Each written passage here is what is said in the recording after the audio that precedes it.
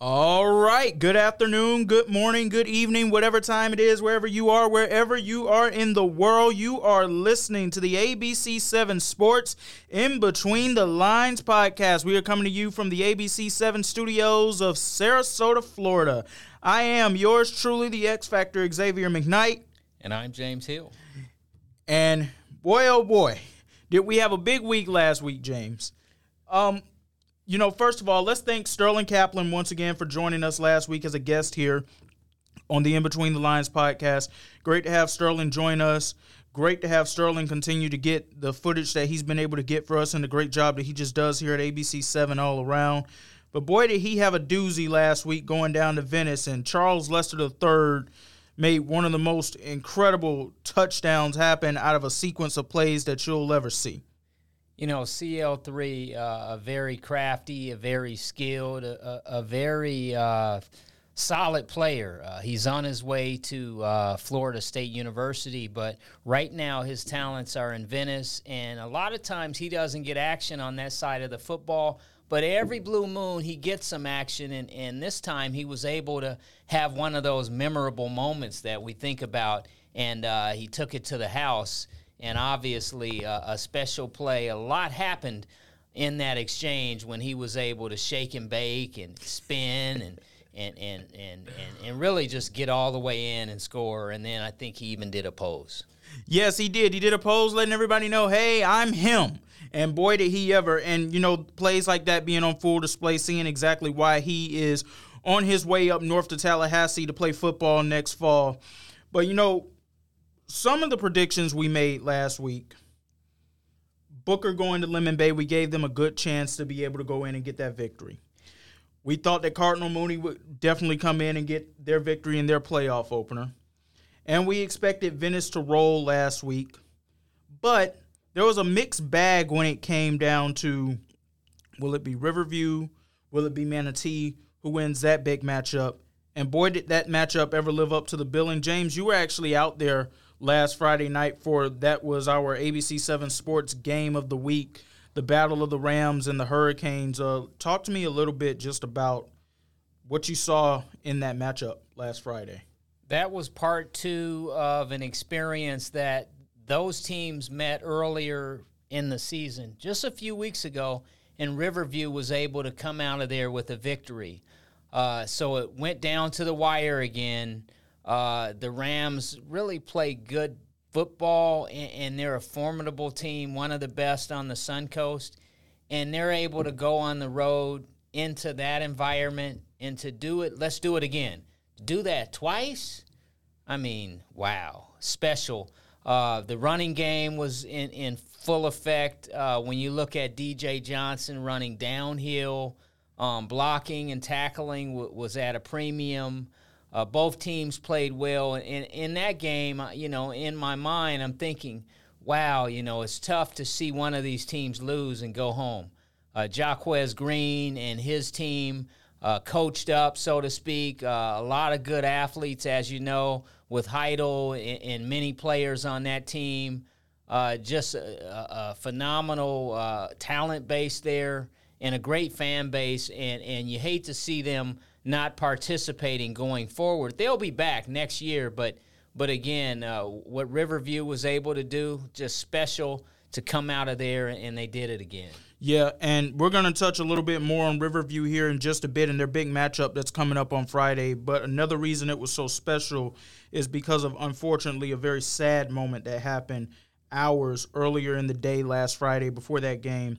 We learned about the passing of legendary Riverview and Suncoast coach John Sprague. First of all, what a guy. What a guy. James, when you did that story on Coach a few weeks ago, and we'll let you get more into that in just a second, but the outpouring of love that I saw from the community just on our social media pages here at ABC 7 for the field dedication ceremony to Coach, for him to be able to be out there and be present for that moment, because we know now that he was battling some health issues, to say the least. And for him to be able to be out there for that moment in particular, that dedication ceremony, one of the last public moments of his life, truly, truly special.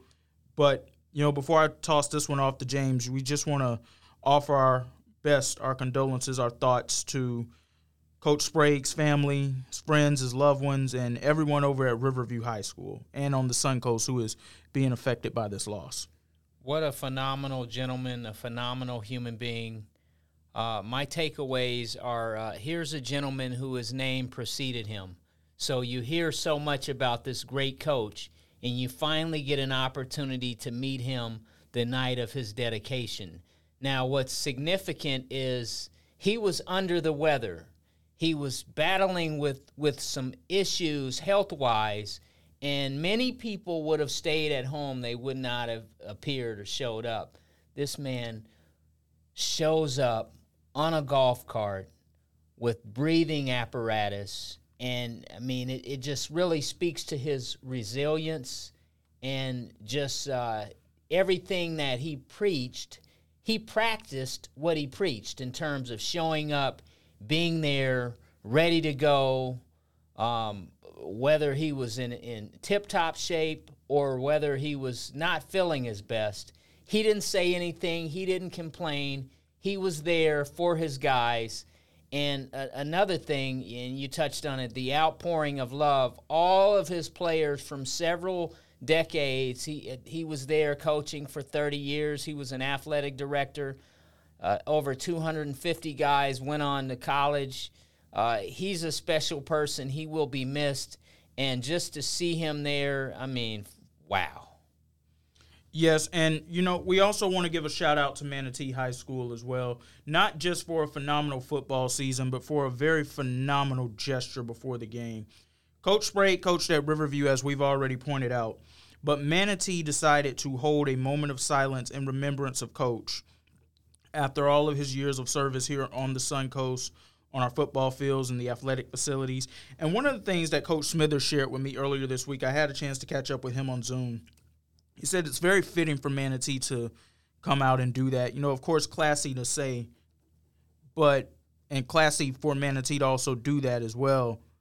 But he said, when you think about the battles that Riverview and Manatee have had over the years, it's very fitting that it was Manatee that had the opportunity to have that moment of silence and show that moment of respect, because some of Coach's greatest wins came over Manatee, and some of his toughest losses also came against those Hurricanes too.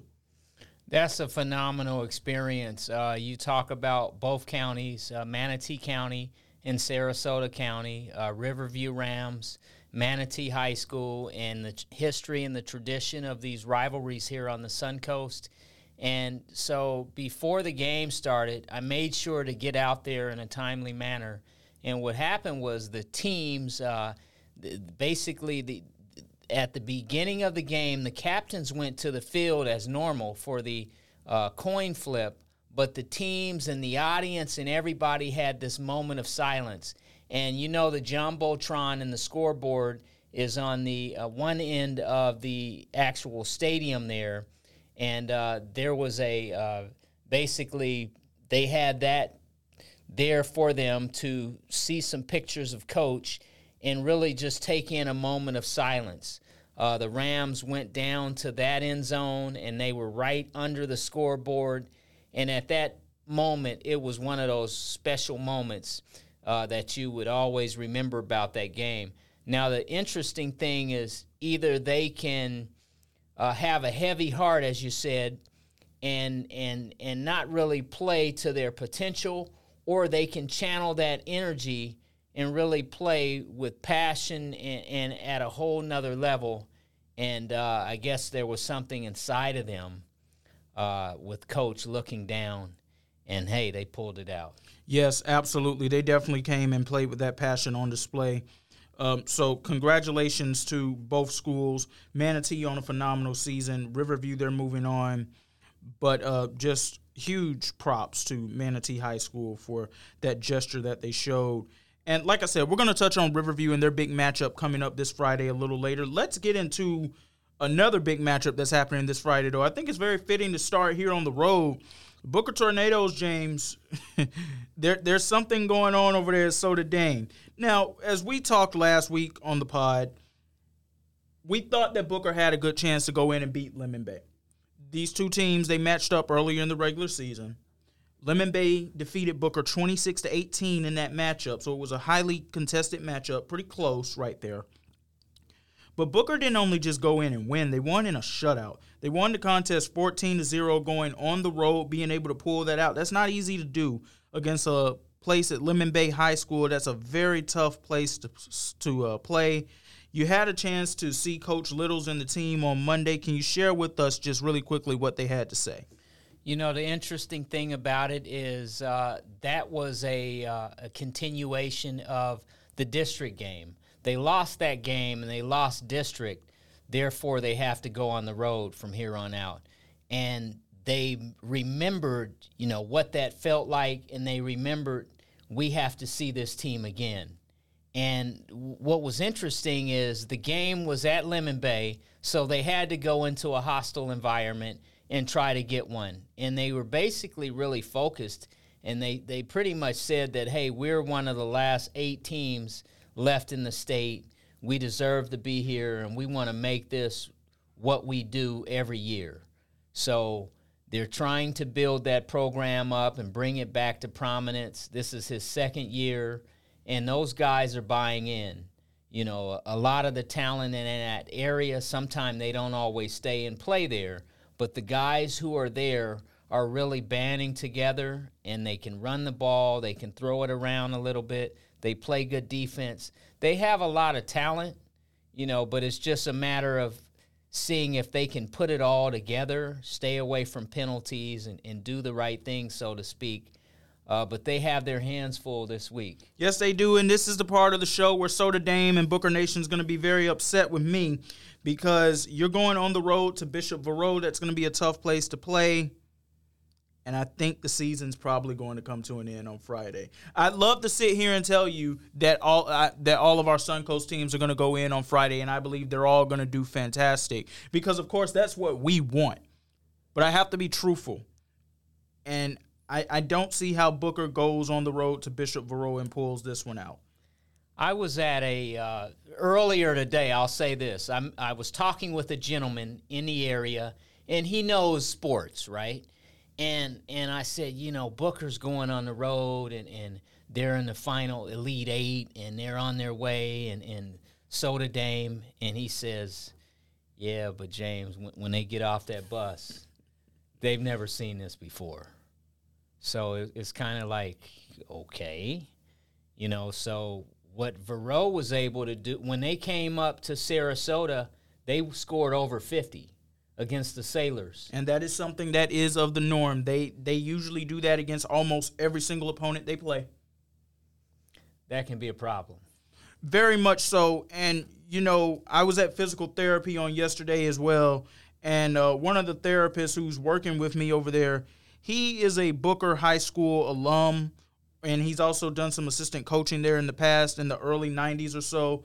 And he was sharing stories with me just of how Booker and Bishop Verot used to get down back in the day, and Booker was able to go in and get a victory over Bishop Verot one year. And then that very next year, Booker had lost so many seniors, so many juniors, and Bishop Verot absolutely did not forget about what had happened to them the year before, and they proceeded to go on to hang 72 up on the scoreboard on Booker that night. Once again, this was back in the 90s. I'm not saying that that's going to happen this time around, but the point that I'm trying to make is that Bishop Verot is one of the powerhouses that we have here in Southwest Florida. And, you know, I hope that Booker is able to go in and pull this out just for the sake of us and our coverage and how we can continue to make this thing happen with some Booker football being in action. But truthfully, I'm not very optimistic about their chances on Friday. Sorry, Soda Dame. I got to tell you the truth, though.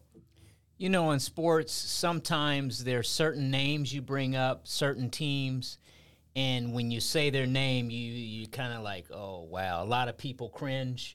And when you say Bishop Verot, you know it's going to be a tough one. Absolutely. And speaking of matchups that are going to be a tough one, that matchup with Booker and Lemon Bay is not Booker and Lemon Bay, Booker and Bishop Verot. That is this Friday, Black Friday at 7:30 p.m. at Bishop Verot. And James and I We'll have those highlights for you on ABC 7 News at 11, or whenever we go on the air on Friday night, I should say, during our Friday night game night show. Speaking of teams that you mentioned their name, especially this season, and people may start to cringe, let's talk about those Cardinal Mooney Cougars, shall we? The Lakeland Christian Vikings come into town last week, James, and I didn't know what to make of this Lakeland Christian team. This is the first that I've heard of them. Haven't really seen them play this year. And